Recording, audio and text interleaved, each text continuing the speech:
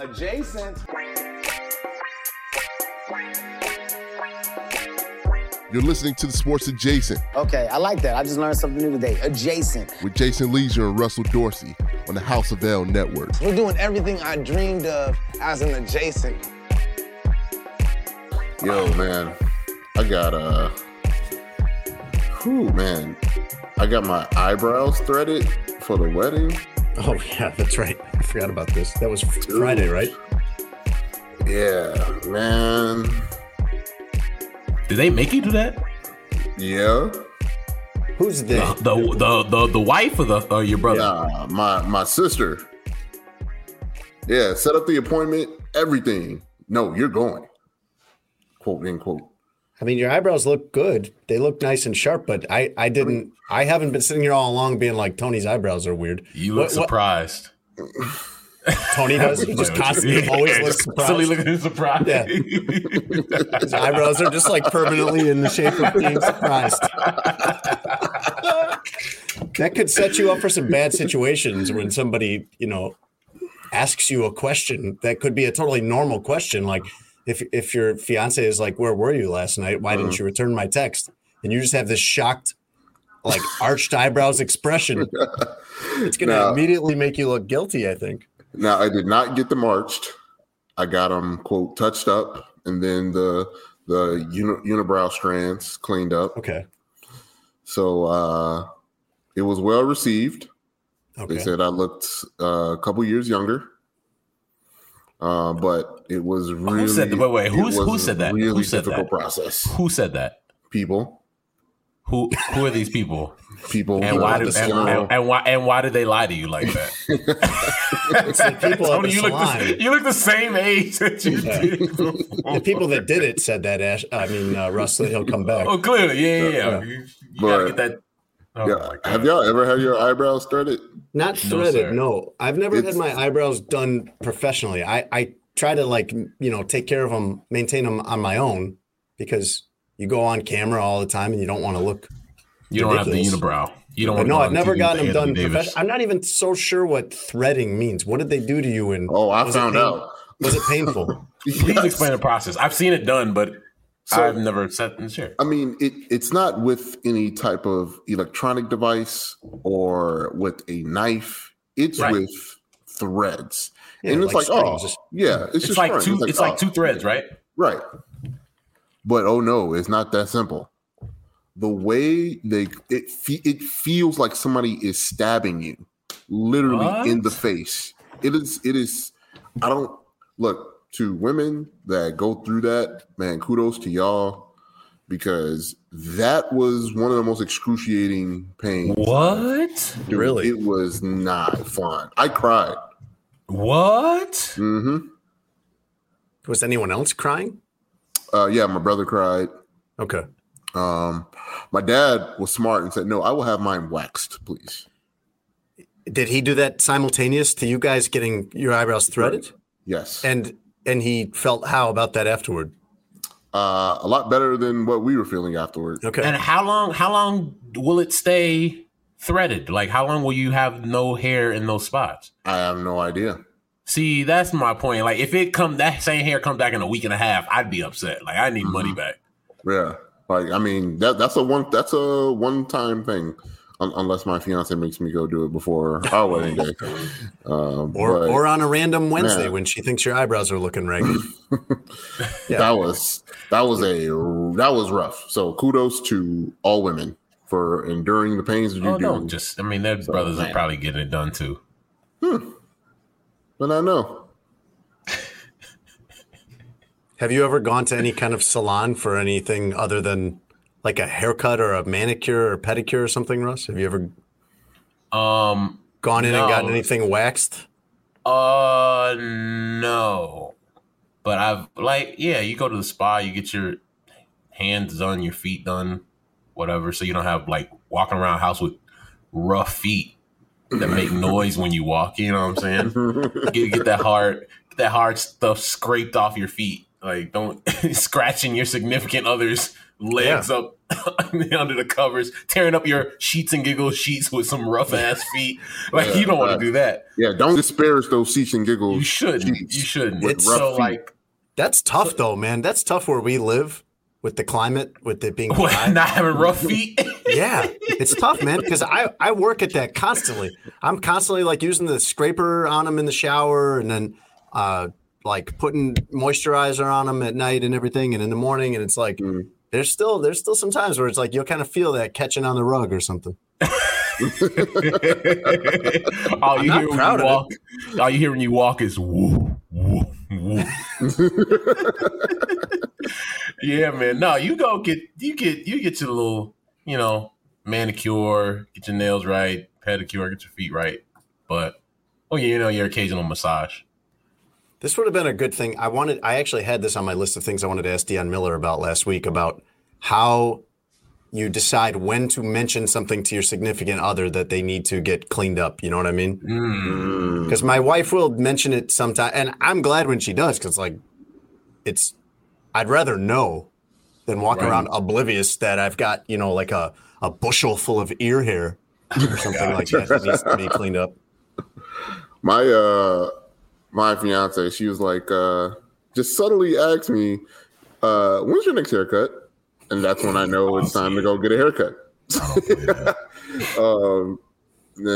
That's why I know it's gotten a bit too rough. So then I make my next appointment. Can't you tell that on your own? Do you ever walk by a reflective surface like a mirror or a window, or like see your face in a puddle or anything? Like how do you not know when you need a haircut? I'm my most creative in starving artist mode.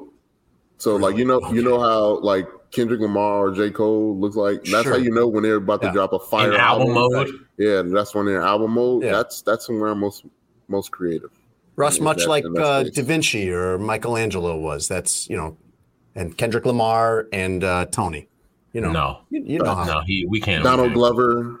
Here's that's how creatives are, Russ. You wouldn't understand. Here's my issue. Come on, guys. Here's my issue with Stephanie telling him when to get his haircut. Maybe he likes his haircut after 3 weeks, and she likes it cut after 2. Like, how you gonna tell my man like he has to get his haircut? Oh, I mean, at this point, whatever she says, goes. Yeah, Russ, that was spoken like a like Jason, start the show because I don't even want to. That was spoken by someone who is resoundingly single. No, I'm not even gonna let you start the show yet because y'all throw these little rocks out there. So I'm No. That's not an insult. That's not an insult. No, that's not an insult at all. I didn't mean it like that. That's like it's like you're speaking French and he's speaking Italian. Like it's not the same. It's like, at some point you're gonna be like, I'm getting my hair cut next week. I'm not going tomorrow. Wait. All right, you don't understand, Russ. No. It's whatever. I'm gonna ask you this question: At what is your thing where you say, you know what, I'm putting my foot down? I'm not doing that, Stephanie. There's not too many things. All right, Jason, start the show. I don't even care anymore. Welcome to Sports Adjacent. I'm your host, Jason Leisure, and Russ Dorsey, our co-host, and what's left of Tony Gill in his manhood is producing the show today. Since his fiance has allowed him to be here. Congratulations, Tone. Until she hears this episode, and we have to find a new producer. Our show is brought to you by Sheets and Giggles, and I got some important news for you guys that you need to know. Our promo code has been made more efficient here. I'm not going to. This is one of the things in newspapers, Russ. You don't repeat the incorrect information. You only say the correct one. So our promo code is now just SA. That's all. This is the easiest thing in the world. You guys can type in SA. You don't have to be a good typer or anything. You can just look down at the keys and hit the S, hit the A, and you'll save 23% at sheetsgiggles.com. Not just great sheets, but a great company too. I've been telling you guys that, and it's not just something that I say. One of the things they're doing that's interesting right now, Russ, is they announced their dream team, quote, dream team of college basketball players that they have signed to NIL deals. And Colin, the CEO over at Sheets and Giggles, wanted to pick guys that were not going to otherwise get these deals. Not the stars. The stars are going to get their deals. All the guys at Kentucky, they're going to get their deals. But his dream team, the Sheets and Giggles dream team, is, I hope I get these names right, Brock Janik of Tennessee, Russell Strong of UCLA. What a great name that is. Oh, that's a Russell Strong. Shout out to all the Russells out there. We got to make a list of the manliest names in the world, because that's definitely one, like top 5 names, manliest names. Becca Ripley of UCF, Connor Servin of Illinois, and Justin Taphorn of Wisconsin. The way that Sheets and Giggles picked these guys as their dream team is that they are the, quote, most well-rested players in the tournament because they are getting the most bench time. A good way to put some money in these kids' pockets that wouldn't be getting it. I also talked to Colin the other day, and when I first saw it, I'm like, would they feel a way about it? But these kids probably wouldn't see a lot of tick anyway. Not that they're like bad players or anything. It was just like their time hasn't come. And so while you're waiting for your time to come, get your little NIL deal with an awesome company like Sheets and Giggles.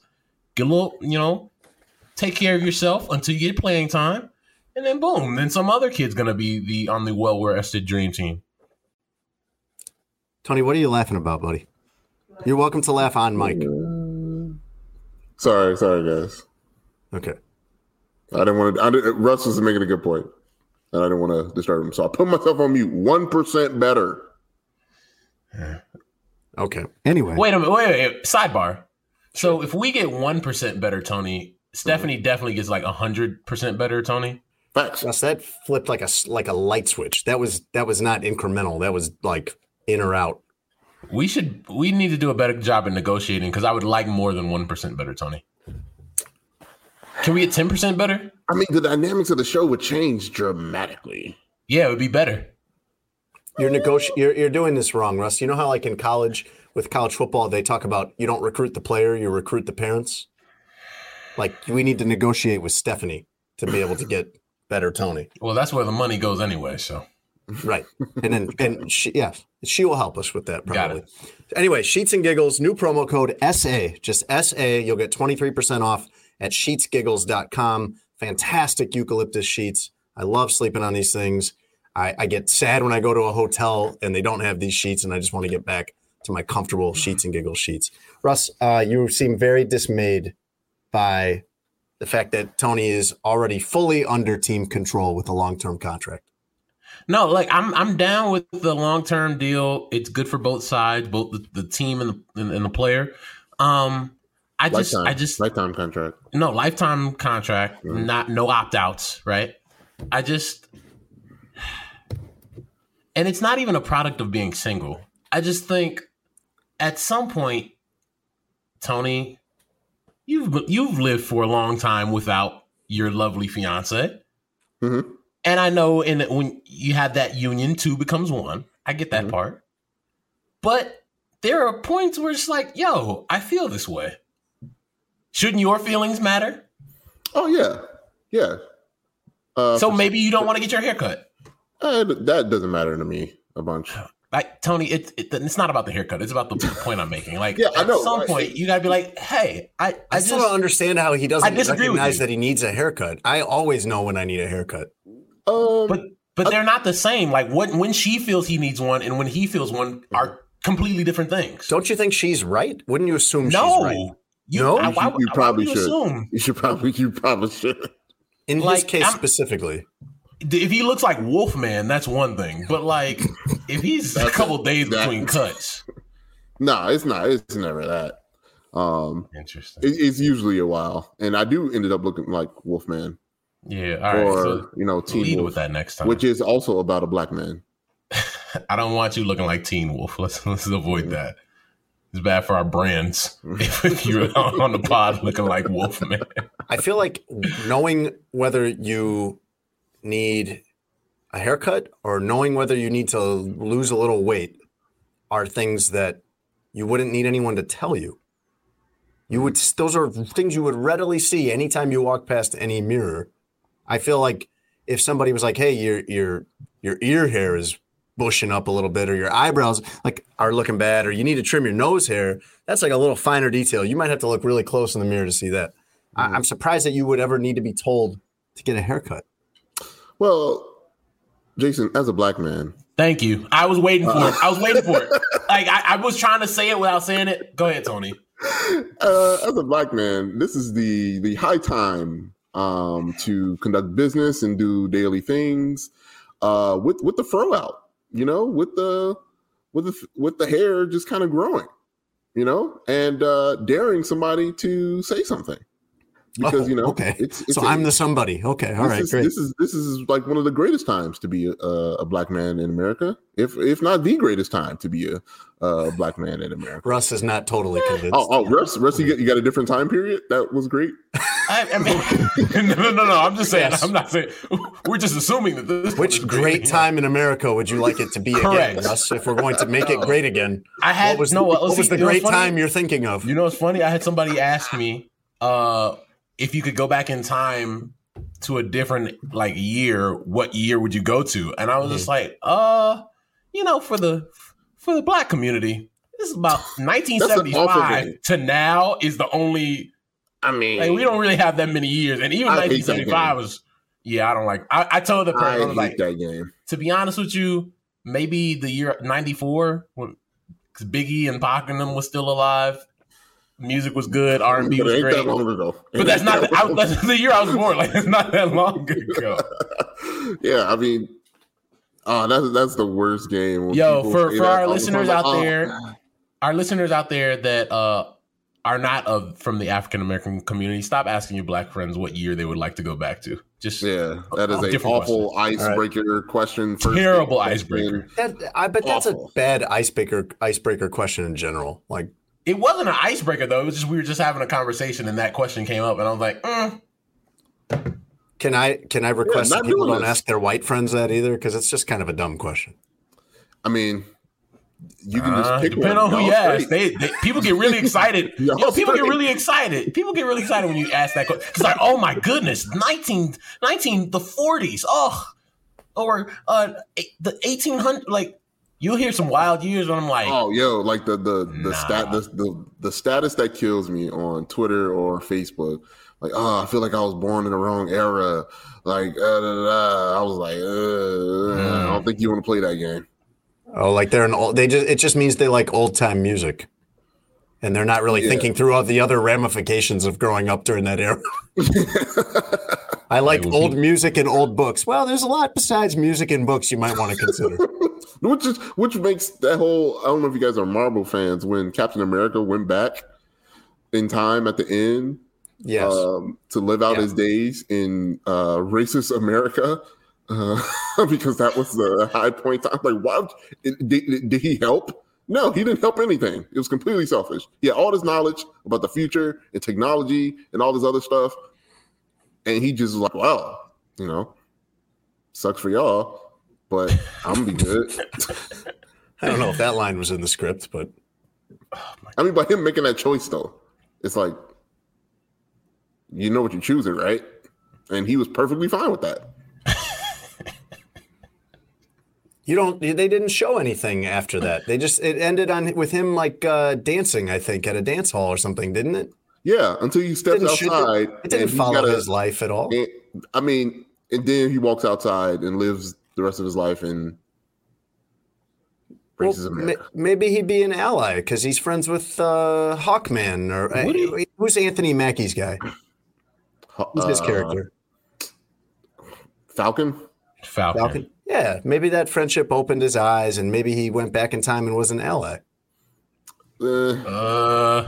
Jason, I don't think he was risking it. I think he lived the life very comfortably as a blonde, blue-eyed white man.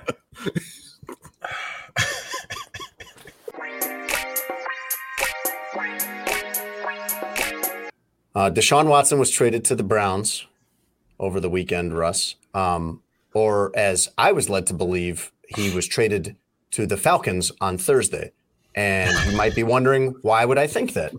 And that's because journalist Tony Gill reported that to me Thursday night, like 2 weeks after we had kind of a conversation about what journalism is and how to make sure something's correct before you go telling other people it. Tony was telling me Deshaun Watson's going to the Falcons on Thursday, which, by the way, didn't happen. And I'm like, Tone, how do you know that? And I'm looking at my phone. I'm like, I don't see anything about this. And he's like, oh, yeah, it's on Talking Sports Atlanta on Twitter or whatever. And I'm like, well, don't you think why do you think like Adam Schefter or Ian Rappaport don't have anything on this? And Tony's like, well, they must not know yet. Mm-hmm. And Tony informed me that he follows the deep Twitter. He follows where the news really comes from. You know how there's a dark web? There's a dark Twitter. Yeah. An incorrect Twitter. Wildly inaccurate. So Deshaun Watson, Twitter. Deshaun Watson, who is currently facing 22 civil suits for, is it sexual assault? Are they all sexual assault? Yeah. Yeah. He's been cleared of criminal charges, but is facing 22 civil suits for sexual assault, traded for a huge windfall for the Houston Texans, getting 3 first-round picks back, which as though nothing has happened. Although as though he's the same player, he's the same asset that they've had all along. And before we found out about any of this stuff, $230 million fully guaranteed contract. And I assume he's playing next season, Russ, because there is no way in the world any team would have gotten in the mix for Deshaun Watson without some kind of heads up from the commissioner's office about what's coming next. You know what? I don't believe that they think he's going to be playing next season, because if you look at the $230 million fully guaranteed contract that he got, the base salary for 2022 is $1 million. Mm-hmm. It's the following year in 2023 that it goes through the roof. It's almost like they said, all right, there's a chance you don't play most or all of 2022. So we'll backload the last 4 years of the deal with all the money, and then you would make $1 million this year. And if you lose your money because you get suspended, that's what you lose, $1 million. Not a big deal in the grand scheme of things. But it is, yes, Tony. It feels so. It feels nasty, right? And so then after the trade becomes official, the Browns put out 18 statements on why they did this. And it's just like, if you thought this was a good idea, you wouldn't so quickly come out and say, well, we checked and we talked to Deshaun and we talked to his reps and we care about. No, you don't. Stop it. Save it. You clearly just said, hey, this dude's really, really, really good at football. And at some point, I mean, he's not going to jail, so we'll figure all this other stuff out at when we'll cross that bridge when we get to it. That's what this feels like. It does. There's sort of precedent for this type of situation with Ben Roethlisberger, where he did not face criminal charges, but there was a civil suit and there was a suspension that followed and things like that. I would guess that the money part of the way his contract is structured is probably having to do with salary cap more than anything else. But even if you were to say, hey, he's going to be suspended most or all of the upcoming season, if you've already signed on and made peace with bringing Deshaun Watson into your building, that's short term. You're thinking of, if you're getting Deshaun Watson, you're thinking of him. He's 26, I believe. You're thinking of him being your quarterback for at least the next 10 years. So, having to go without him for part or all of the upcoming season would be something you could live with. I'm very curious to see what punishment comes down. And one way or another, whether what you suspect is correct or whether what I think has happened is correct about them getting kind of a wink or a heads up from the commissioner's office, one way or another, they have to have some sense of what to expect. And they have to have some sense. Really, the big question is going to be, is the NFL going to one way or another factor in him sitting out all of last season as part of the suspension? So he was not suspended at all last season, but he didn't play. And it was obvious that this was part of the reason. So are they going to credit him with preemptively serving at least part of his suspension? I don't know. Yeah. The thing about the punishment is, and I think the interesting thing that I don't think a lot of people are discussing is Deshaun Watson, by being an NFL player, is represented by a union. And it doesn't seem like the players' union wants anything to do with this situation and Deshaun Watson.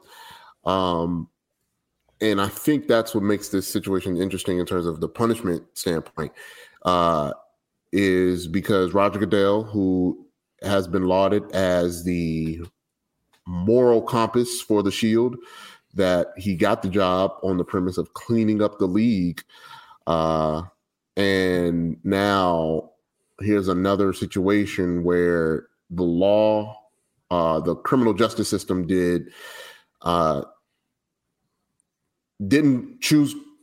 punish Deshaun Watson in the ways that we thought that he would. So now it's left up to Roger Goodell, a entertainment leader, to come down on Deshaun Watson in this very kind of gross and weird situation that Deshaun, put himself in and the league in.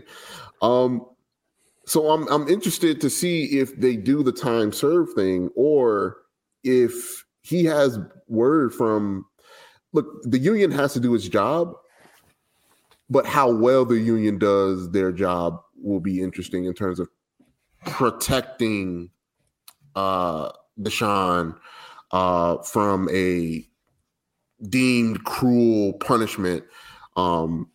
If he does the whole season again, I'm very, very, if he does just half the season, if he does 6 games, it's going to be interesting to see what the league deems as good enough of a punishment for him, because in actuality, nothing the league can do is actually good enough outside of keeping him out of the league, which I think is a more interesting conversation, because it's just back on the hamster wheel for the most of it, where he was going to serve whatever 3, 4, 5, 6 game suspension, and he will be out there again playing football. And I don't know if he should. You wouldn't do this, Tone, right? I think you've made that pretty clear all along. You wouldn't take Deshaun Watson. No. It's not worth it. I've had many conversations trying to make sure I get the right perspective on the situation. And I think the conclusion that I've come up with is, as much as it's safe and easy to, whatever the government says, that's what we should abide by. But sometimes the system is wrong, and sometimes the system doesn't help. And correct, not as a joke, but as a Black man, again, not as a joke, of all people, I should know that the system is broken. So when the system doesn't involve me and it doesn't work out in this situation, I can't just be like, well, whatever the government says is right, when I know that that's not true. So if we're depending on the system, albeit it's the only thing that we have, but if we're depending on that system to deem what is okay and what is not okay, I don't think that should be 100% true. I think nuance should be involved in this situation. And again, I know there's other people that's in the league that are bad human beings. I don't know the amount of people. I don't know every situation. I know this one, and I've read this one, and I've read the details of what he was doing, and the coercion that was going on with him, and the allegations, and the power dynamic in these situations. And I just don't feel comfortable with him playing football. I just don't. I don't think he should be playing. And this was a time. This can be a time for the league to set a standard. The league will go on as much as the league says, the Shield first, and the league will go on. I don't understand them wanting to have Deshaun Watson, around. It's an easy decision for me. They did it to Colin Kaepernick. They can exclude anybody they want to. I don't get why this one is so important to keep him around. when I look at the trade and everything that's happened since the beginning, and part of being in sports media is I notice things like, what have you guys thought about the coverage of this? Because I think some of it has been very irresponsible. There's a tweet from Adam Schefter the day that it was announced that he wouldn't be charged, Deshaun Watson, wouldn't be charged criminally. Tweet reads as follows, quote, "This is why Deshaun Watson from the beginning welcomed a police investigation. He felt he knew that the truth would come out. And today, a grand jury did not charge him on any of the criminal complaints." I think we have a responsibility, end quote. I think we have a responsibility as reporters to like know how to read a room, understanding a situation, and being responsible. I take pride, Jason, I know you take pride in like being responsible in reporting, especially when situations like this come up. And we just haven't, like, this has just been careless reporting, right? The lack of concern and care for victims, a lacking of care and concern for people who aren't victims of this case or alleged victims of this case, but victims of things like this that have happened in life in general and might see this and feel tricked. Like, just zero accountability and of being responsible by reporters out there. And one of the biggest ones that we have in sports in Adam Schefter. The tweet that followed said, quote, "This was poorly worded tweet that deserves a proper response. It was intended to provide insight into the strategy of Watson's legal team from its POV. I should have been clearer. As legal experts have explained, a lack of indictment alone does not mean someone's innocent." Like, those are things that you shouldn't have to go back and correct. And it's just these cases are too important to just haphazardly tweet things like, this is why he wanted the truth out. Like, it just seems super irresponsible. And us as a society and us as reporters just need to do a better job of being responsible. And I think for me as a reporter, I don't want to have an apology tweet because I didn't take the time to think this is irresponsible if I tweeted this, or being abundantly clear about a situation before I come out in public and really speak on it like that. Because our platforms are too large. Yeah. Right. And for a guy like Adam Schefter, who has millions upon millions upon millions of followers, 9.3 million followers, like, you can't afford to make mistakes like that. Right. I think that tends to be something that sports writers collectively are not always good at. And that's part of why people get into sports writing. I know that one of the reasons I want to be in sports writing is because a lot of the other reporting in the real world, like the things that really are going on, is pretty heavy. That's a pretty tough. I know some people that cover news, and that's hard, man. That is draining and sad. And in sports, we cover the nonsense. I mean, even if you're covering some contract dispute, that's serious for that player and whatever. But like, we're covering the grand scheme. Yeah. There's not a lot of this that comes up. There really isn't. It does happen, but it doesn't come up a lot. And I think you've seen a lot of, would you call it lazy? Lazy? Yes, I don't know. Does lazy give too much of the benefit of the doubt, or is it worse than that? You've seen a lot of that tweet that you read sounded like it could have been written by Deshaun Watson's team. Correct. And I think there's been quite a bit of that times. It's not just the one that you brought up. There have been several other examples, and I don't want to put everybody out here on blast. Hopefully they've learned their lesson and seen the error in what they did. But there's been a lot of reporting that I've read over the last year plus that has felt like, hey, this is clearly a message that Deshaun Watson's team is trying to get out there, and this needs to be balanced. It's okay to explain Deshaun Watson's position and Deshaun Watson's legal strategy. But you have to be clear with that. Yes, you're correct. Yes.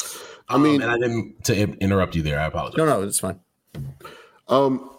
It's weird because it's like, who are we kind of holding accountable, right? Like Adam Schefter's bosses want him to not discuss, to just move on to the football aspect of this. So the worldwide leader, they're going to mention it in the beginning, maybe for the first couple seconds, but then it's right to they're partners with the league. So I don't know if it's up to the individuals that are, having to do their job to do that. I don't know if they're to blame for the coverage of it. I just think that these big media entities just want to talk about the sports aspect of it and have shown that they don't want to get into any more politics. They don't want to get into any more Me Too issues. They don't want to engage in anything other than the games. And if somehow it's involving the games, they want to do their base level, what they're required to say, and then move on back to talking about the games. So I don't know if it's the fault of the individuals versus the media entities just being too powerful. On my show, we talked about Deshaun Watson a lot lately, and I'm very uncomfortable with it because I understand my job, and it's like I have to talk about Deshaun Watson. Like, it's the biggest news story in sports the last couple of weeks. At the same time, it just feels so irresponsible to discuss it in just terms of football. So when I've talked about it, I always preface with the civil suits, right? The fact that, yes, he will not be charged criminally, but the league could still bring down a punishment, and they still have these civil cases pending in court. Like, but I don't know how many people do that, right? And I'm not trying to say like, oh, look at me. But it's just like, personally, having to discuss this situation a lot for my job, I'm uncomfortable with it. I think the only, if I'm going to give anybody any benefit of the doubt, it is that, like me, like, it is my job to talk about it. But I just think you have an obligation you have to present every fact of this entire situation. It's not just football. You can't framing it as such is irresponsible in and of itself, because this has gone beyond that. It feels like that's what the Cleveland Browns want to do. Clearly, this trade package and this contract is what Deshaun Watson would have gotten 2 years ago. Yes. It's what the Texans would have gotten for him, and it's the pay that he would have got, $46 million a year. I mean, he got a raise and a promotion. This all looks like nothing ever happened. If you had been asleep during all of this and woke up and saw that he got traded for 3 firsts and got a 5-year, $230 million fully guaranteed deal, it would all check out to you. It would all make sense, not knowing what had happened. It is like we're just going to move on from this and treat it like a football transaction. It's in the coverage. I'm interested to see how the coverage shifts for the main reason that he cannot plead the fifth in a civil suit. He's going to have to explain what he did and what went down and what he did. And once those words get out on paper and they're screenshotted and posted and the quotes are, and we see, because it's that's the only way we're going to hear from him what happened, because he didn't say, he pled the fifth during the whole criminal investigation as to not indict himself. But in the civil case, and he's not going to say anything at the opening press conference. They may have an opening statement read, prepared, and say they will not answer questions regarding it. So he's not going to say it in public. The only space we're going to find out is once he has to discuss what actually happened, the whole tenor in court, the whole tenor is going to change. I can almost promise that how it's because it's going to get even weirder. Because now it's like you've been saying all this stuff and preparing for him to play football. Now it's back to square one, which it should have been there already. It was already weird from the jump. It was already messed up from the jump.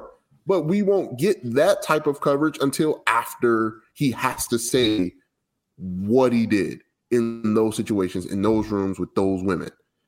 And it's crazy that it's going to have to come to that. And that's the only place that we're going to actually find out from him what happened. And I'm not saying he's going to tell the complete truth, but it's going to be enough for us to have a picture.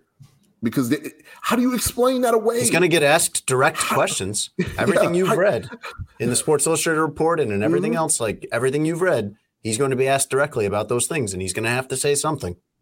Yeah. How do you what I'm trying to figure out, there's no way that he can sugarcoat any of this or any of one of those situations to make it look like it was something that it wasn't. Like it's not. There's nothing he can say.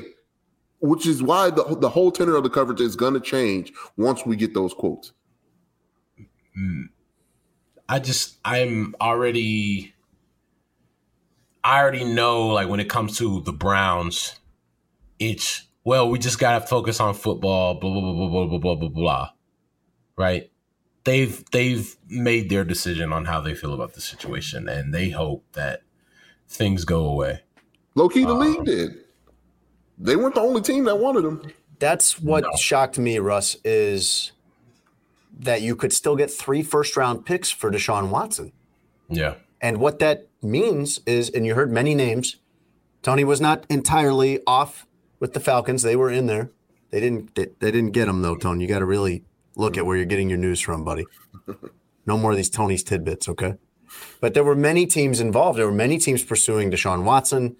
And that's a bidding war. That's how you end up getting 3 first-round picks for Deshaun Watson. There were enough teams that would have gladly signed over whatever kind of trade package. I'm going to guess that every team that was mentioned was willing to do this. He was interviewing, was willing to do 3 firsts if they could have gotten him. Mm-hmm. Now, he said, I didn't want to go to Carolina or wherever else, and he ended up picking the Browns. He ended up almost having free agency of getting to choose his destination out of these quarterback-starved teams. But others, if the Browns were not willing to do this, Russ, 3 or 4 other teams at least were willing to. Were ready to take Deshaun Watson for that price. He was interviewing teams. Dude was interviewing after all this. He was interviewing for his next spot and forcing them to bid for him. He's a game-changing talent. I mean, that's the way to understand that, is that's the only thing anybody's looking at in these conversations. That's the only thing the teams are considering, is that this guy could very well any given year be the best quarterback in the NFL. And if you're just playing a video game here and you stick Deshaun Watson on the Cleveland Browns, that's a Super Bowl contender.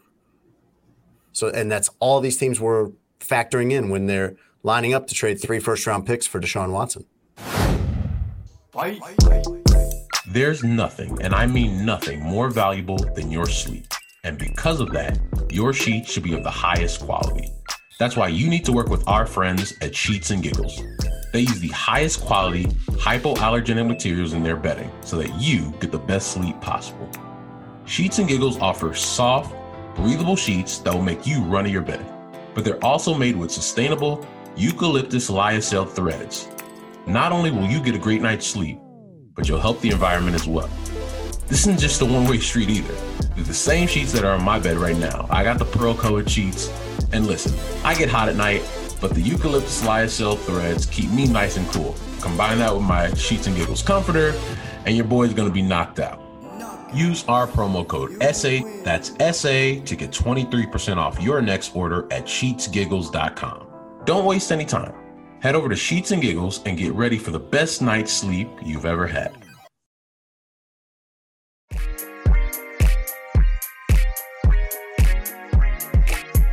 Russ, you've been waiting for the fun part of the show, and I don't think this is going to be it. No, this is not it. Yeah. We have another really ugly incident between an NBA player and a fan. I should be clear. Another ugly incident of a fan instigating and taunting an NBA player, and that NBA player reacting like any human being and not liking it. Jusuf Nurkic from the Blazers was playing in Indianapolis, or not playing actually. He was on the bench in street clothes this entire time, being heckled by someone who was sitting. I don't know if they were courtside or they probably were courtside, because he was able to walk right over to this person after the game. It's certainly close enough for him to hear. And the video you see before you know any of the information is Nurkic walks over to this fan who looks like young, but an adult, certainly. I believe he had a beer in his hand. And very brief conversation. He takes his phone. Nurkic takes his phone and throws it, and then walks off. And you're wondering what happened here.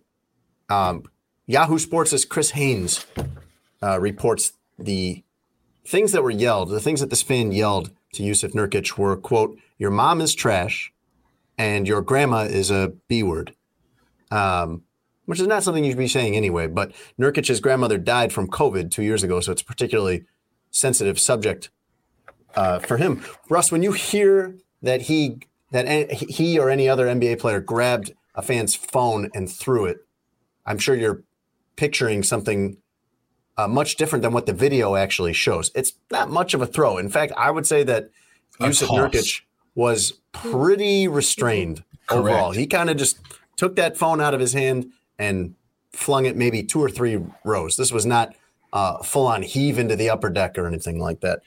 I keep saying that they need to stop doing this. Everyone needs to stop doing this. We don't need to be taunting athletes at a very personal level. If you want to make fun of someone for how they're playing or boo him every time he touches the ball, I think there's some gamesmanship and some part of it that the players kind of sign up for and know is going to happen. And that there's some of it that's considered like within the game to me. But starting to go after people's family, as has happened several other times here, like that just shouldn't be happening. You're not a good person if you're doing that. I'm with you. Like if I'm an athlete, whatever. Like yeah, I'm trash. I suck. I'm not good. Fine. But like you say my mom's trash, and then you call my grandmother a bitch, whether she had passed away or not, which this was the case for Jusuf Nurkic.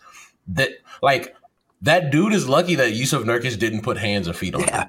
That one about his grandmother is such an obscure thing. That's not part of normal trash talk. You don't normally start ripping on someone's grandmother. So that seemed very intentional to me. It seems like we talk about this every other week.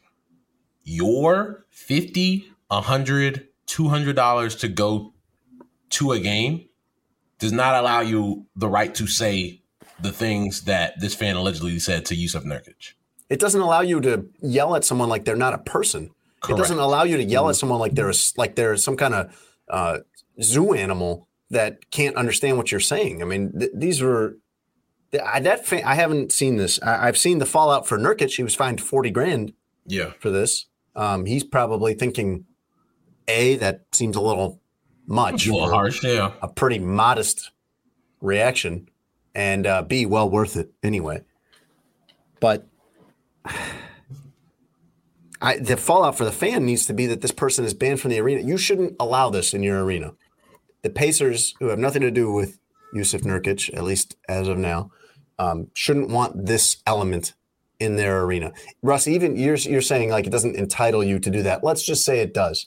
Let's say you can just yell whatever you want with no consequences and say whatever you want to these players without having any fear of being thrown out of the arena, because many of these people do get banned from arenas for yelling something racist or something way over the line to players. Even if you can, why? Why would you? Imagine being at a game, Russ, with your dad, and your dad yells something like that at a player. Like, what's going through your mind at that point? It's so unacceptable, and it shouldn't be. Like, when I say we talk about it all the time on our podcast, we talk about it a lot. It's constant. It's constant. We've been talking about this for over a year. We're talking about this all the time. Yeah, it's just because I think it was in Indiana. if I'm not mistaken, where when LeBron and the Lakers were playing there, and those fans were saying things about like wanting Bronny to die and all that. I believe that was Indiana as well, if I'm not mistaken. I'll check while Tony answers, but like, it's just unacceptable. I mean, you could hear it anywhere. We've seen it in Utah and Boston. We've seen it in Indiana, places that everyone would say, oh, of course you're going to see it in those places. But you could see this anywhere. There's any place where, and in any sport, you can see it in baseball too, where they're treating the athletes like they're not people. Yes, that was Indiana, November 26th. Yeah, it's two things, right? The obvious thing is that fans shouldn't have said that. That's easy, yes. The harder discussion is I don't think people are going to stop. And for some reason, sports attracts and brings out the worst of us.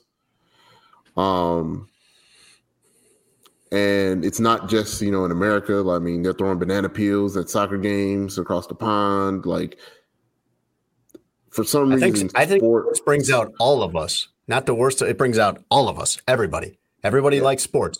So we're all going to be in one space at the same time. The civil and the uncivil, the racist fans and the black athletes. Like, we're all going to be in one space. It brings out everybody. So while in the rest of the world we may find ways to live very segmented lives, very insulated lives, when we're in a sporting arena, much like an airport or something like that, we're all going to be together. So we're all going to have to figure out how to exist in the same space. And you keep seeing stuff like this happen. Yeah. So if that person's willing to say that, there is no shame or punishment or physical punishment that would stop that person. That's who that person is. That's who they are in their most comfortable space. And that's what came out of that person. So that's who they are in real life. I mean, it wouldn't have changed him if it would have felt good for him, probably, Yusuf, and it would have felt good for us as people that do not like people like that to get punched in the face or stomped out. But that person was going to change. They probably would have felt more validated if they got beat up. The only thing that you can do is expel them from the product. You no longer have access to this product anymore. Which, as of now, by the way, Russ, as of Tuesday night, I'm looking all over, and there's no mention of anything like that happening. Yeah, it's shame, public shame, and expulsion of them from the product is the only way you do. Like, I like the way LeBron handles it, where he's like, "Hey, stop the game. This is for everybody in the building. I'm pausing what's going on, and I'm pointing at you, right? And I'm going to this person and saying this person needs to go. They are not enjoying this game. They are not in having. This is a family-friendly entertainment sport here, and this person is disturbing that. And I'm pausing. TV, commercials, everything has to wait. Everything has to wait and stop until this person is removed. Get this person's name, put it out in public, and let his employer or their employer, because the lady, it was a lady that said that Bronny should die. So whatever person it is, put their name out in the public. Once it's confirmed what they said, and now they have to live with those consequences through their life, because this is who they choose to be. And then, like, with that situation where that lady, like, she did the crybaby, like, crying face gesture as she walked out, right? And, like, she was proud of it. No remorse. With this situation with Yusuf Nurkic, the fan clearly wanted the altercation to occur, which leading Nurkic to grab the phone and throw it, because, like, you're not going to put this on your little TikTok, Instagram, Twitter, wherever you want to put this interaction, because I've called your bluff on you thinking you can say whatever you want to me and me not do anything about it. I'm here now. What's up? And, like, this phone. Like, you want to keep talking that bullshit, do it right now with me in front of you. When he walked up to that fan, Russ, the fan put the phone right in his face. In the face. Correct. Yeah. I think that's why the phone gets thrown. I think if he's just holding it kind of, in a normal way, the phone could even still be in his hand, and he's not going to get his phone ripped out of his hand and thrown. He had it in his face like he was going to be filming all of this. And when I just flip through here right now on Google headlines here, we have Blazers Nurkic fined $40,000 for throwing Pacer fans' phone. Yusuf Nurkic confronts Pacers fan and tosses his phone away in rage. Yusuf Nurkic threw a Pacers fan to the moon. I mean, there's all of these are about, and that's irresponsible too. It couldn't be more one-sided. And one of those was on NBA.com, by the way. Oh yeah, no, the league has made their stance on this perfectly clear. That's another After question I want to Malice get at to. the Actually, I'm glad you mentioned that, Tony. Let's get to that, Russ. Russ, what do you do if you're the league here? Because if I present to you as a commissioner of basketball and say, hey, we can't have a player taking a fan's phone and throwing it. I agree. Yeah, that can't be happening. But on the other hand, when you watch the video and you have the full context of what has been said in this, I again am going to say, hey, that is a restrained reaction by Yusuf Nurkic. Correct. So what do you do here? If you're the league, your last 48 hours has been interviewing and investigating and interviewing like everybody that was in that section. You're interviewing the security guard that ultimately separated Yusuf Nurkic from the fan. Like you've made a lot of phone calls over the last 2 days, or more when people hear this. But there had been other Portland players that could hear this too. It's not like Yusuf Nurkic was just sitting there silently seething and then went over to deal with this. I mean, I'm sure that if he could hear it, others could hear it. You're right. Yeah, every one of these situations needs to be. There shouldn't be a broad brush on these situations, on these interactions. No, and the NBA is usually very good at not doing that. The NBA is usually, I think, pretty good about having some nuance in how it deals with things. I mean, but like another example of a fan interaction that happened this week was Kevin Durant. Yes. This one a little more playful, right? I mean, he wasn't smiling, at the end of it. He doesn't smile. He doesn't have that. But it's the only move Kevin Durant doesn't have is smiling. A fan said, the Nets are losing, and the fan said, "Hey, KD, we need you to take over." And KD yelled back, "You need to shut the bleep up and sit down." Right. He was fined. He should have been fined for that. That was completely irrational. That was in support of Kevin Durant and the Nets. So he deserved to be fined. In this situation, the league's got to protect its players. Like I don't think he should have been fined. If somebody says some crazy stuff like that to me, I would hope my employer would have my back in a restrained response. In a restrained response from Yusuf, the league, I don't think did enough to protect him in that aspect. In terms of they didn't have to fine him. You don't have to say, well, any negative interaction towards a fan, the player needs to be fined. No, they should take every individual case one by one and say this does not deem a fine, and then put the onus on fans to be more respectful of their product, to be more just a normal human being and enjoy the sport. That's it. If the league, which I don't understand, like why would you want people like that? I guess money is green wherever it comes from, but somebody was gonna buy that seat. Yeah, there's other people lining up to buy those somebody tickets. would have bought that seat. You don't have to have this around your league if you don't want it. And I think if they handled that in the best way possible, I think it sends a message to fans and future fans that say, hey, we stand by the players on these interactions. You will not spit. You will not throw things. You will not be disrespectful to that level to our players, no matter what team you root for or against. And I just felt like this was a missed opportunity by the NBA. Well, the missed opportunity was, months or years ago. I mean, they failed Nurkic in this situation long before it ever happened because, as Russ is saying, LeBron has to stop everything to get something done about these situations. That can't be the protocol. It needs to be. So the league will say, well, handle it. However, there is no protocol for this. Deal with it with security, or if you want to take the law into your own hands here, Jusuf Nurkic, we're going to fine you $40,000. There needs to be some step forward on this, like what Tony's describing, Russ. There needs to be a clear policy in place and a clear protocol for players to have somebody removed anytime they say something like this. And the consequences need to be severe enough that you won't do it. And there are plenty of people, if that guy's a season ticket holder, who cares? There are plenty of other people who will buy those season tickets.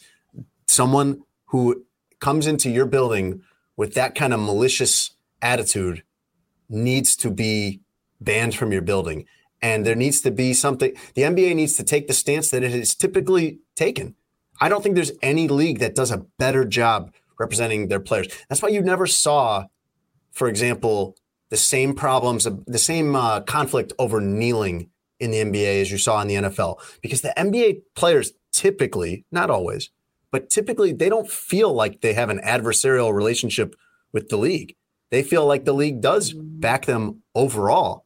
And the league needs to do it here. You don't think so, Tom? I mean, that situation is, the league already had a rule and that says you will stand and, for the anthem. But in terms of the relationship factor, I agree that the players do have a better relationship with the owners and the league than I would say the rest of sports.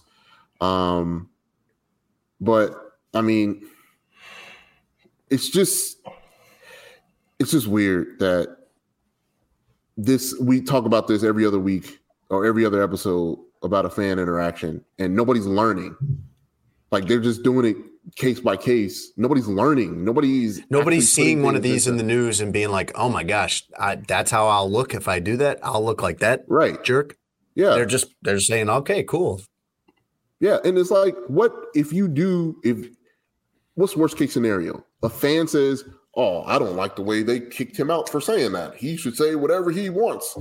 I'm not going to buy a ticket to the game." Who's going to say that? Like, right. Who has thought that when considering purchasing tickets to see their local pro team play? I don't like how they threw that fan that talked about Jusuf Nurkic's dead mother and a dead grandmother and talked about his mom. I'm not going to buy a ticket. Nobody has ever said that ever. So what are they fearing? It's weird when these big entities choose these situations to not act like a big entity. They use every other way to push themselves, gambling and other things, to push their weight around to enforce, laws that benefit them. But when stuff like this happens, they're just like, okay, we'll do whatever you say.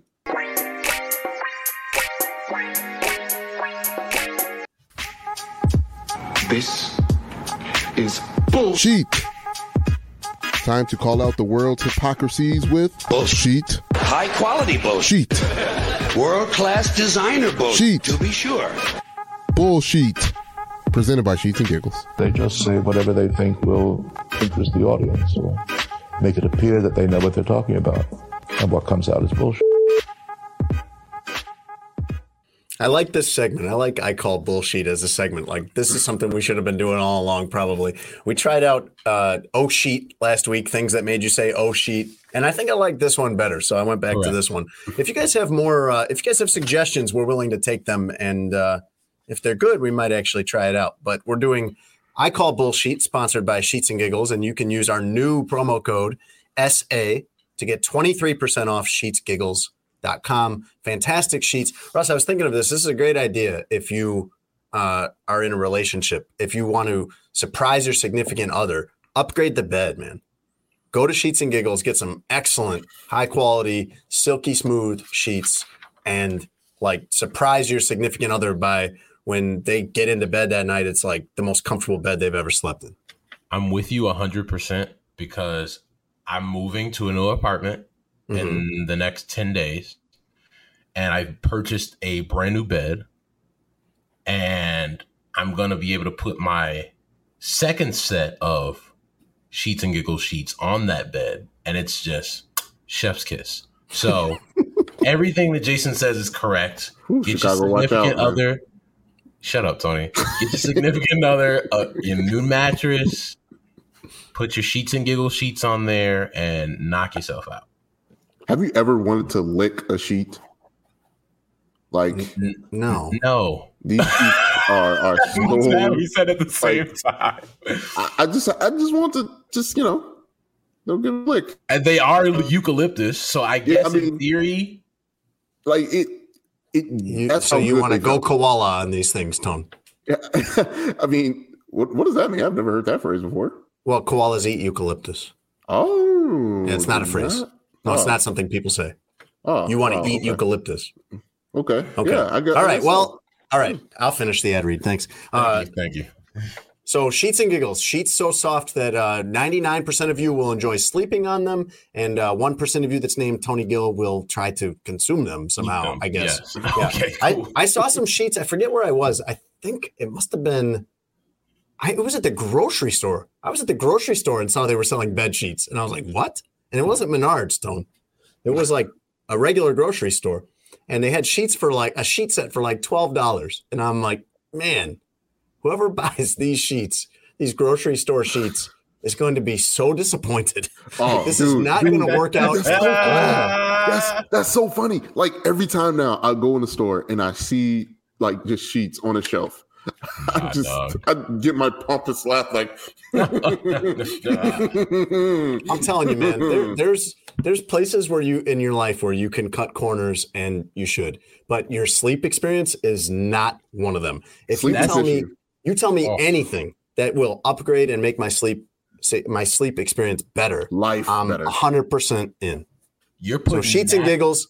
Use our promo code SA and get 23% off sheetsgiggles.com. Do you have something you want to throw in there, Russ? No, I was just gonna say buying sheets at the grocery store, like you're putting napkins on your bed.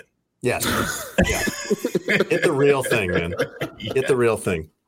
Russ, what would you like to call bullshit on this week? Well, we've started talking about the entity that I'm calling bullshit on, and that is the Cleveland Browns, who, after acquiring Deshaun Watson in the trade, realized what they had done and had these statements ready about all the people they've talked to and interviewed. And, they didn't, the attorney that represents the 22 women in these Tony Busby civil cases, yes, said that, hey, they didn't reach out to me.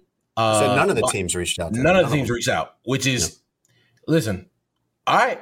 Like we understand the position that the leagues and these teams were going to put themselves in, and that's just the confirmation.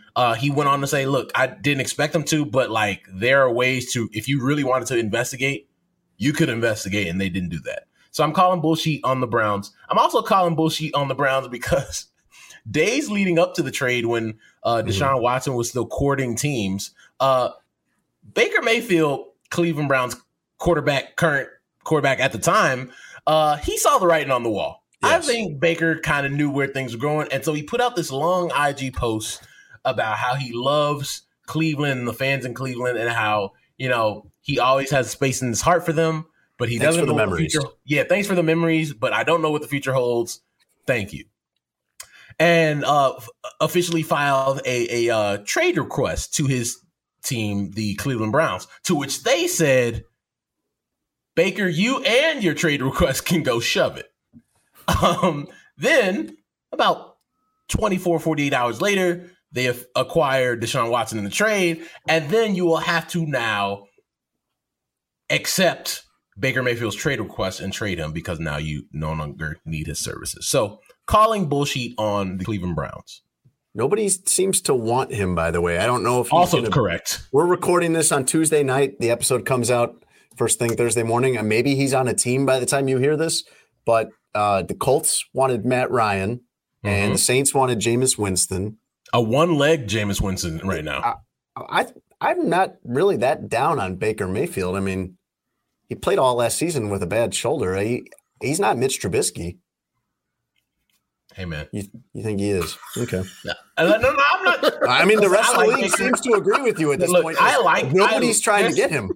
I like Baker. He was like, hey, man. I like Baker, man. But you got to start winning some games. Tony, what do you want to – I'll do mine first, actually, because God only knows where Tony's going to go. I call bullshit on LeBron saying that he is having, quote, the time of his life playing for the Lakers right now. LeBron is 38 years old, I think, and it has been like a pretty good life. I don't think this is the time of his life playing for the 31-41 Lakers, who are going to be stuck in the play-in tournament. Yeah, I'm calling bullshit on that. This is not the time of your life. This is the time of his life for us where his end game here is he wants to play with his son. He wants to play with Bronny. Mm-hmm. So he's got to hang on. He's got to hang on a while for that. That's not easy to do. That almost that's not like never happens. I mean, year, yeah, it's very. There's almost always. You're talking about like probably a 20-year gap. You've got to make it 20 plus years, and he'll have to make it to I think 22 or 23 seasons. Bronny, that's if Bronny is nice. That's if Bronny is nice. It doesn't even. It doesn't matter because he's already told teams he'll come to whatever team drafts his son. So he's basically called a shot for Bronny. Like, you're going to get drafted, bro. And LeBron might still be something at that. I mean, he's going to be, what, 42 or so at that point? Like, listen, he leading the league in scoring at 37 years old. So they're going to be able to play on the same team. Correct. Even if LeBron is, like, completely washed by that point, which I don't think I'd bet on that. I would expect, he's still going to be a player. He's having a great year individually this year. I just don't think he's having the time of his life. Correct. This terrible team. And he went on to talk about like how good his actual life is. It was almost kind of, a callback to his signature flex of like, I go home, I drink some wine, I drink some tequila, I play Madden with the kids. And I'm happy for him about that. I am. And that shows some perspective in life. But he specifically said he's having the time of his life playing basketball for the Lakers right now. And that cannot possibly be true. He's got to hang on, Russ, to 2024 is the year that Bronny could be drafted. So the 24-25 season, he's got to play this season and three more. So he's got to play 3 more seasons after this to be able to have the chance to play with his son, which seems to be his ultimate goal now at this point. I hope for his sake he's not sitting around on 31-41 Lakers teams for the next 3 years while he waits that out. Go ahead, Tone. What are you calling bullshit on, Tone? So I'm calling bullshit on crypto. And the reason why I'm calling bullshit on crypto. All of crypto, the entire crypto? The entirety of crypto and NFTs. Okay, all right. The way that they are selling this to people, to the average person, is very messed up and should be borderline illegal. But the way that it's taking over sports too, that seemingly is making it more palatable for people to get. Like it's a scam. It's funny money, man. Like if you weren't in early on those NFT apes and on Bitcoin, it doesn't serve the common person to get crypto. And the way they just taken over commercials and taking over sports, it's weird. It's weird. Nobody's talking about it. Like nobody's discussing that you only see famous people with crypto or promoting crypto. Like, and there's a reason for it. Like, there's a reason for it. Russ is raising his hand. Can we? This is a new wrinkle in the game. Can we call bullshit on somebody calling bullshit? This is like bullshit inception. It's the only reason. Go ahead. Russ gets a turn here. Russ gets a turn to call bullshit on you calling bullshit. That's cool. But I would like I'll let him finish. Continue, Tom. Yeah. My thing is that the only way there's money in crypto for those people to actually get the dollars they're looking for is if the common person uses their money to invest in this. They will never see the returns that those people that got in early will see, or it will take hundreds of years or their lifetime to actually get those returns that they, as this is the money of the future. This is how you are going to make, wealth for generations. And that's simply not the case for the common person. So I'm calling bullshit on the funny money. Russ, your rebuttal. Tony sounds like the people in the early 90s that said, the internet? Why would we ever do that? That sounds like some bull that somebody made up on your little computers or whatever. Like, I think there are far more people that don't understand cryptocurrency, because I'm going to split NFTs and cryptocurrency, because I think NFTs are mostly bullshit. Probably 9 out of 10 are mostly bullshit. Cryptocurrency, I don't put that in the same category. As somebody who owns crypto and has followed it, you can clearly see why it's valuable. And if you look at how we pay for things,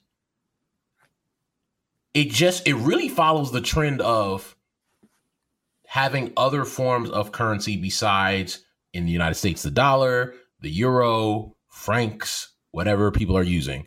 And there's a reason, if you look into, we'll just use Bitcoin because it's the largest one. There's a reason that countries all across the world are buying Bitcoin.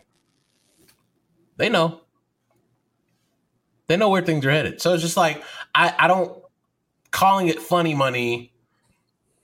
I think there's more than just rich people that have crypto, right? I don't consider myself a rich person at all. I have crypto. The person that created those Bored Ape NFTs that all the famous people have, that company just received $450 million in funding and just got a $4 billion valuation. And what price am I supposed to buy one of those? Oh, you can't afford it, Tony. That's what I'm saying. That's what I'm saying. But you also can't, Tony, you also can't afford to buy a Basquiat. Like, so, I mean, how does he not be able to afford it? It's like any type of investment. A lot of these things. Well, I won't be playing into funny money. I mean, well, it's too many. Yes. It's too many horror stories where, I had a lot of these. Now somebody has hacked my password. I don't have any. All right. I want to hear some of those actual examples next week. I want you to bring a list of them. Okay. Are there any other newfangled ideas that you're against? Are you against like the self-driving cars, or any other ways that the world is getting away from you here? Oh, okay. All right. Well, just sending out the warning out there to the folks about the crypto. That's it. Okay. All right. Well, that was a good round of calling bullshit.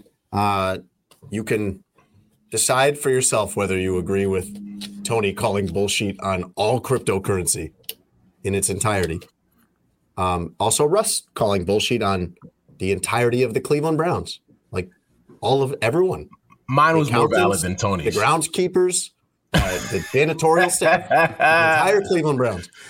And you can go on sheetsgiggles.com and get 23% off your order of all kinds of bedding. They have the regular sheets that are really soft. They have flannel sheets. They have comforters, duvets, duvet covers, everything you can want.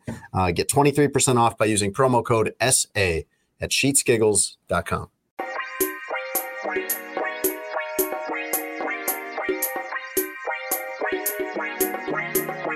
Russ, would you like to hear the news we didn't get to today? Yes, sir.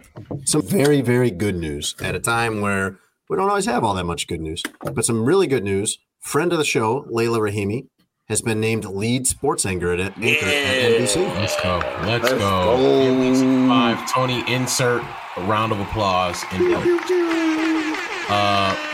Layla's one of the dopest people in the world. Friend of the show. Goes out of her way to support people, and it was not the easiest thing for her when she got let go by NBC Sports Chicago, and I think she'd be okay with me saying, like, look, she would tell anybody, like, she didn't know what the future was going to hold for her. She loved Chicago. She didn't want to leave, and after moving around for a while in our job, which happens, like, she found a spot, and I say it all the time, like, our city is very, it's not always embracing to people outside of the Chicago family if you're not from here, especially in sports. Layla's not from Chicago. but people took to Layla very fast, and people care about her success. And so it was really awesome and a great full circle moment for her to like be named lead sports anchor at NBC Chicago. That's awesome. She's lead sports anchor for NBC, and she's got her own show on The Score. Layla's everything's worked out all right for Layla. He's winning. Absolutely. Russ, can you give me 30 seconds as our baseball insider?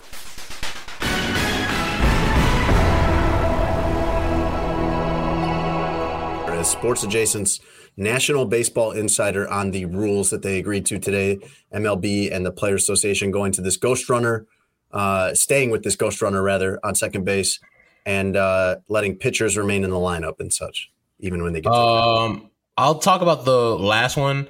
It's basically a rule made for Shohei Ohtani. So games he pitches in, when you have universal DH, he can stay in the game as the DH. It won't affect anybody but him.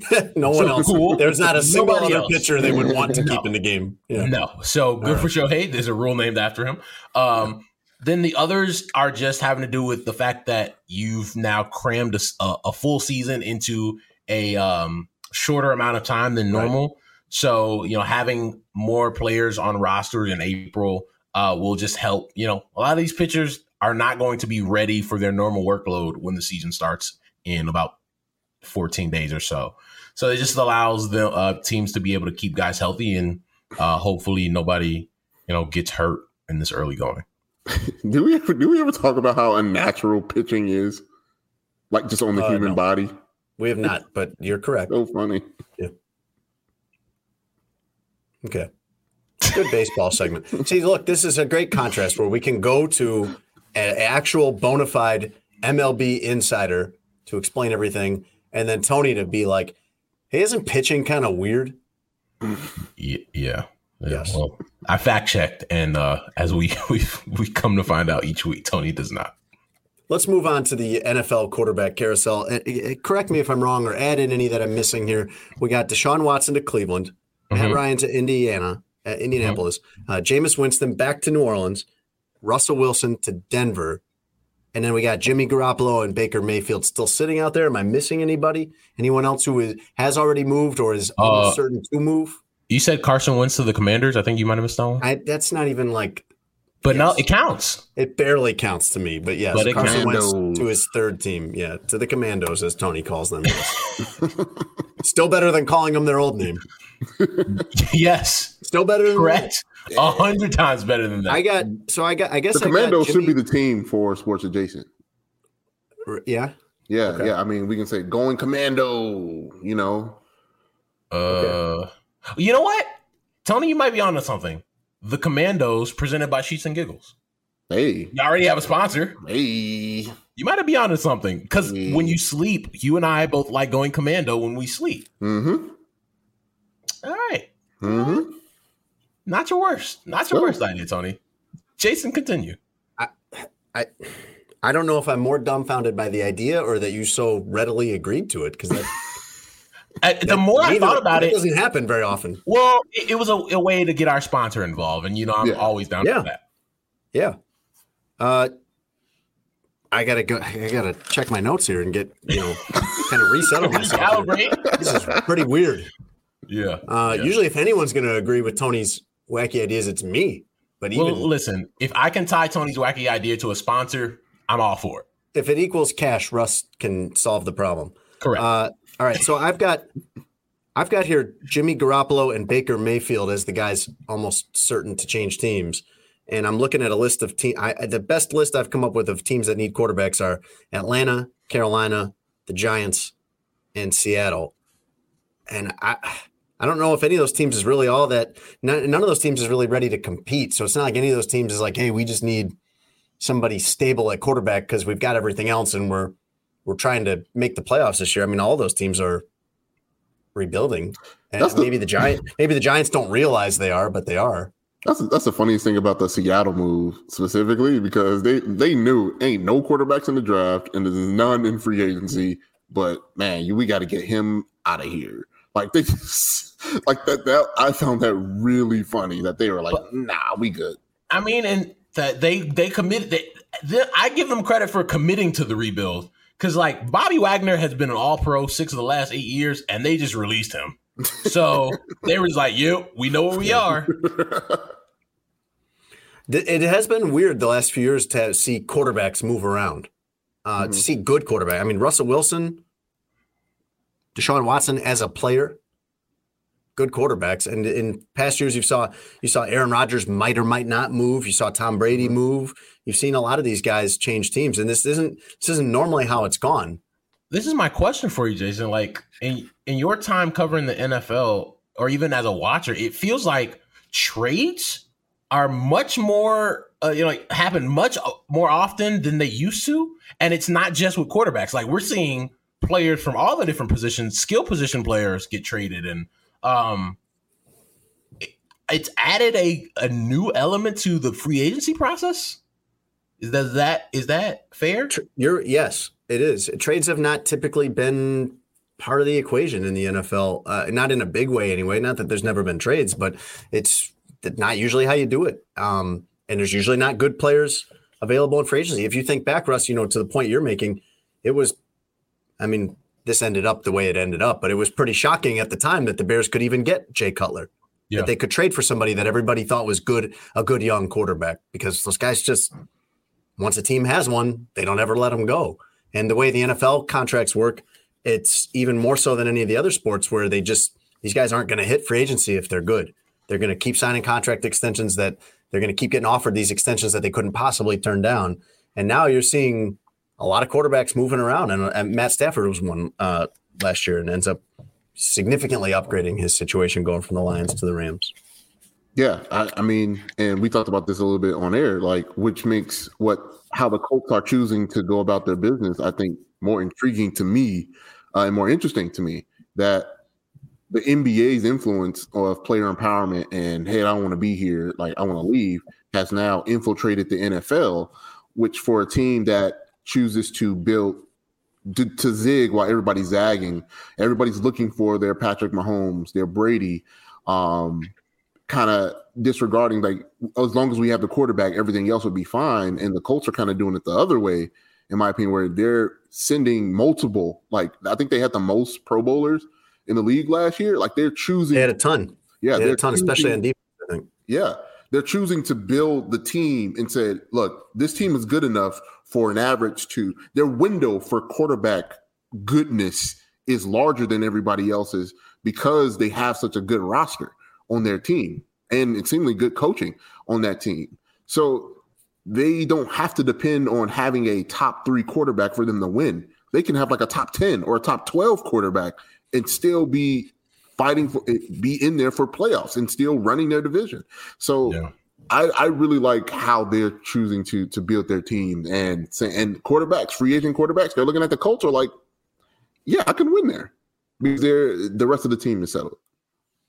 I don't think it all depends how you define win. And then you kind of did define win the way you mean it. In this case, is making the playoffs. And I don't know that really does that much for me. I don't think that strategy that you're describing with Indianapolis ends up beating the Chiefs or the Bills or the Rams or any of those teams. I guess it gets you 12 wins and gets you in the playoffs, but I think you should shoot for more. I'm with Jason. Like I like the idea of a team saying, look, we didn't get it right. We're going to keep trying. We do. They've had 5 quarterbacks in 5 years. At some point, you got to get that position right if you want to win in the NFL. But yeah. I do they like. They just said we're not doing this anymore. They just said after last year, no more rental quarterbacks, and then here they are, rental quarterback. Look, I think it's okay. I think it's okay if it's really hard to find one of those dudes. So it's like, why commit so many resources trying to find that guy when you're going to end up flipping him anyway? So you might as well just build a good team and then try your luck as everybody else is, in finding that one guy. But until then, go get you a Matt Ryan. Go get you, a guy that can, take you there. So, Russ, speaking of the NFL, Urban Meyer, you know how like when something goes badly, be it in the sport, in sports or anywhere really, like in the White House, whatever, years later, there'll be this big tell-all where you find out all the dirt, everything that happened. You're not going to have to wait that long to get all the dirt on Urban Meyer because they were giving it to us while he was still coaching, for one. That's ultimately how he got fired, was Josh Lambo coming forward. You're not going to have to go find people. Like, they're coming to you. There's a line outside my door right now of people that would just love to hand over some of the Urban Meyer dirt. So we got a little more of it. This is courtesy of Jason Jenks and Mike Sando of The Athletic. I'll run through the highlights here for you. It's not everything. It's not all encompassing, but Urban Meyer did not know, according to the report in The Athletic, citing several sources on all these different items or bulletins or whatever, did not know who Aaron Donald, Deebo Samuel, or Jamal Adams were. Unfamiliar with those players as he prepared to coach the Jaguars in the NFL. He told players as a threat, some of his players, that if he cut them, they'd get $15 an hour jobs, which sounds like a really good way to lead. He made one player cry, which on one hand, I'm a little surprised that could happen. But on the other hand, it must have been pretty bad, whatever Urban said to that guy to get him to cry. And then he slammed the door and left assistants to deal with that. He also, when the team had brought in wide receiver John Brown, Urban Meyer told Trevor Lawrence, their quarterback, to quote, this is what's quoted in The Athletic, slow it down for him, because he was running the wrong route. Slow it down for him. These boys from the South, their transcripts ain't right. Somebody hired him to be an NFL head coach. Yeah, God only knows. I keep thinking when we hear all this stuff about how he ran the Jaguars, like, what was he doing with college kids? What was he doing with college kids in Florida and Ohio State? Who couldn't fight those back? Guys? Yeah. Mm-hmm.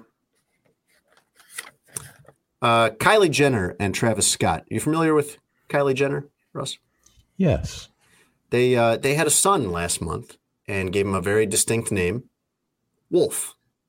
Did you hear about that? Like Wolf? like Wolfman, like I was calling Tony earlier in the show. Yeah. Not Wolfman, but Wolf, just Wolf. That's what they named their son in February, but that's not his name anymore. They're changing his name after 1 month. Now, granted, this kid's a baby, so he's probably gonna not really remember any of this, and he'll probably be fine with, Tom or Larry or whatever they end up naming this kid. We don't know yet. They haven't said. Kylie says on Instagram, FYI, our son's name isn't Wolf anymore. We just really didn't feel like it was him.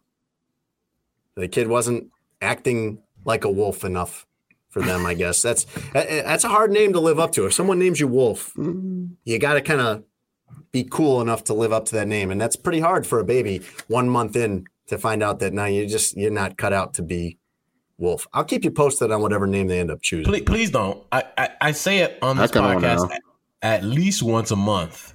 We have to stop asking famous people things. Elon Musk and his partner, I don't know what their relationship is. Grimes. Yeah, they named I don't know how they term it. I know her name is Grimes. But the baby's name was like AX apostrophe dash hashtag symbol. There was a lot going on in there.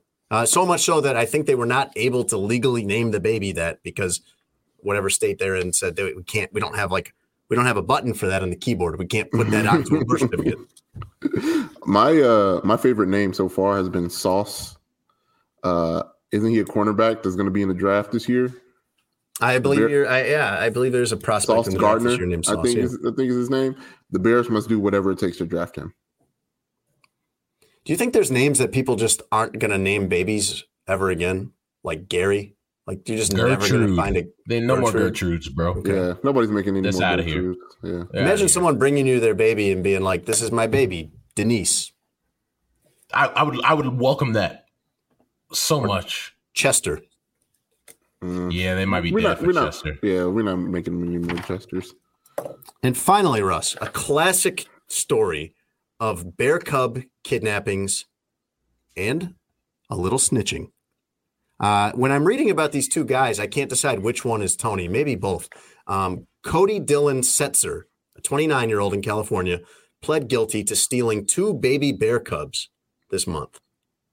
He originally took these 4-week-old baby bears. I don't know what your plan is. What's your plan when you take 4-week-old baby bears. What are you going to do? You're going to try to raise this as a dog or something? I don't know. So he claimed originally that he found these. So what happened was he took these bears. He's pleaded guilty to this, so this isn't even alleged anymore. He took these twin 4-week-old baby bear cubs out of a den. And then he finds himself, big surprise here, unable to manage the care for these 2 4-week-old baby bears. So he calls California Fish and Wildlife and says, hey, I found these bears. They were just in the road near my house. I found them. I rescued them. You got to come get them because you guys will know how to do it. I'm a hero. I saved these baby bears that were lost. Come get them, whatever.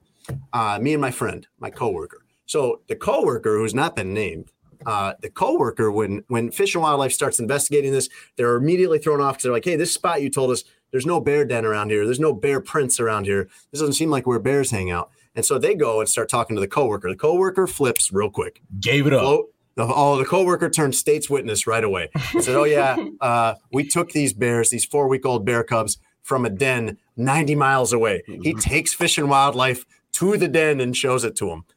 So I'm guessing these guys aren't really friends anymore. He confesses to everything. And now Cody Dillon Setzer, who took these bears, this sounds like a movie. Like, what are you doing taking 4-week-old baby? This is like a kid's movie where somehow they end up with some bears and they got to like keep the parents from finding out. And there's all these wacky hijinks, like the bears get into the pantry and eat some Cheetos and whatever. And the kids got to clean it up before mom and dad get home. Not that funny, though, that Cody Setzer is charged with and has pleaded guilty to possession of a prohibited species and obstructing an officer of the peace in his duty. He faces almost $2,300 in fines, 12 months probation, and 200 hours of community service. Man, was it really worth it? Well, no, obviously, no. Especially when you gave him back because you couldn't control him. You get your whole face ripped off. Get your whole face ripped off by baby bears.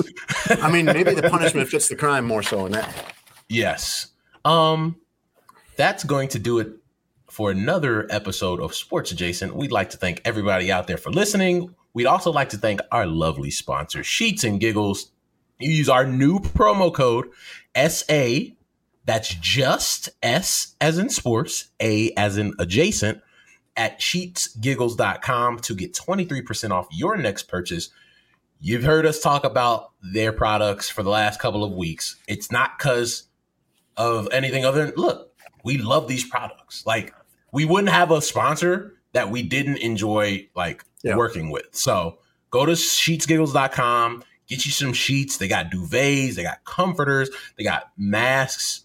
They have everything over there, different colors. I have the pearl colored ones. They're very nice. Also have a lavender set. So get you some sheets, sheetsgiggles.com. As always, make sure you like, comment, subscribe, download the podcast, Spotify, Stitcher, iTunes. Make sure you're telling all your family and friends about it. Gentlemen, anything else before we let the fine folks go? Tony, this is your time, man. This is your time to shine. Let's hear another good endorsement of the sheets from Sheets and Giggles. Just lick them one time, and then see how you feel. That's it. Just lick them one time. For Jason Leisure, I'm Russ Dorsey and Tony Gill, who licks sheets. We will catch you guys next week. I'm very much adjacent. For a couple hours, I thought I was hood. But then all that happened, I was like, you know what, James? You adjacent to the mother. When you need mealtime inspiration, it's worth shopping Kroger, where you'll find over 30,000 mouth-watering choices that excite your inner foodie. And no matter what tasty choice you make, you'll enjoy our everyday low prices, plus extra ways to save, like digital coupons worth over $600 each week. You can also save up to $1 off per gallon at the pump with fuel points. More savings and more inspiring flavors make shopping Kroger worth it every time. Kroger, fresh for everyone. Fuel restrictions apply.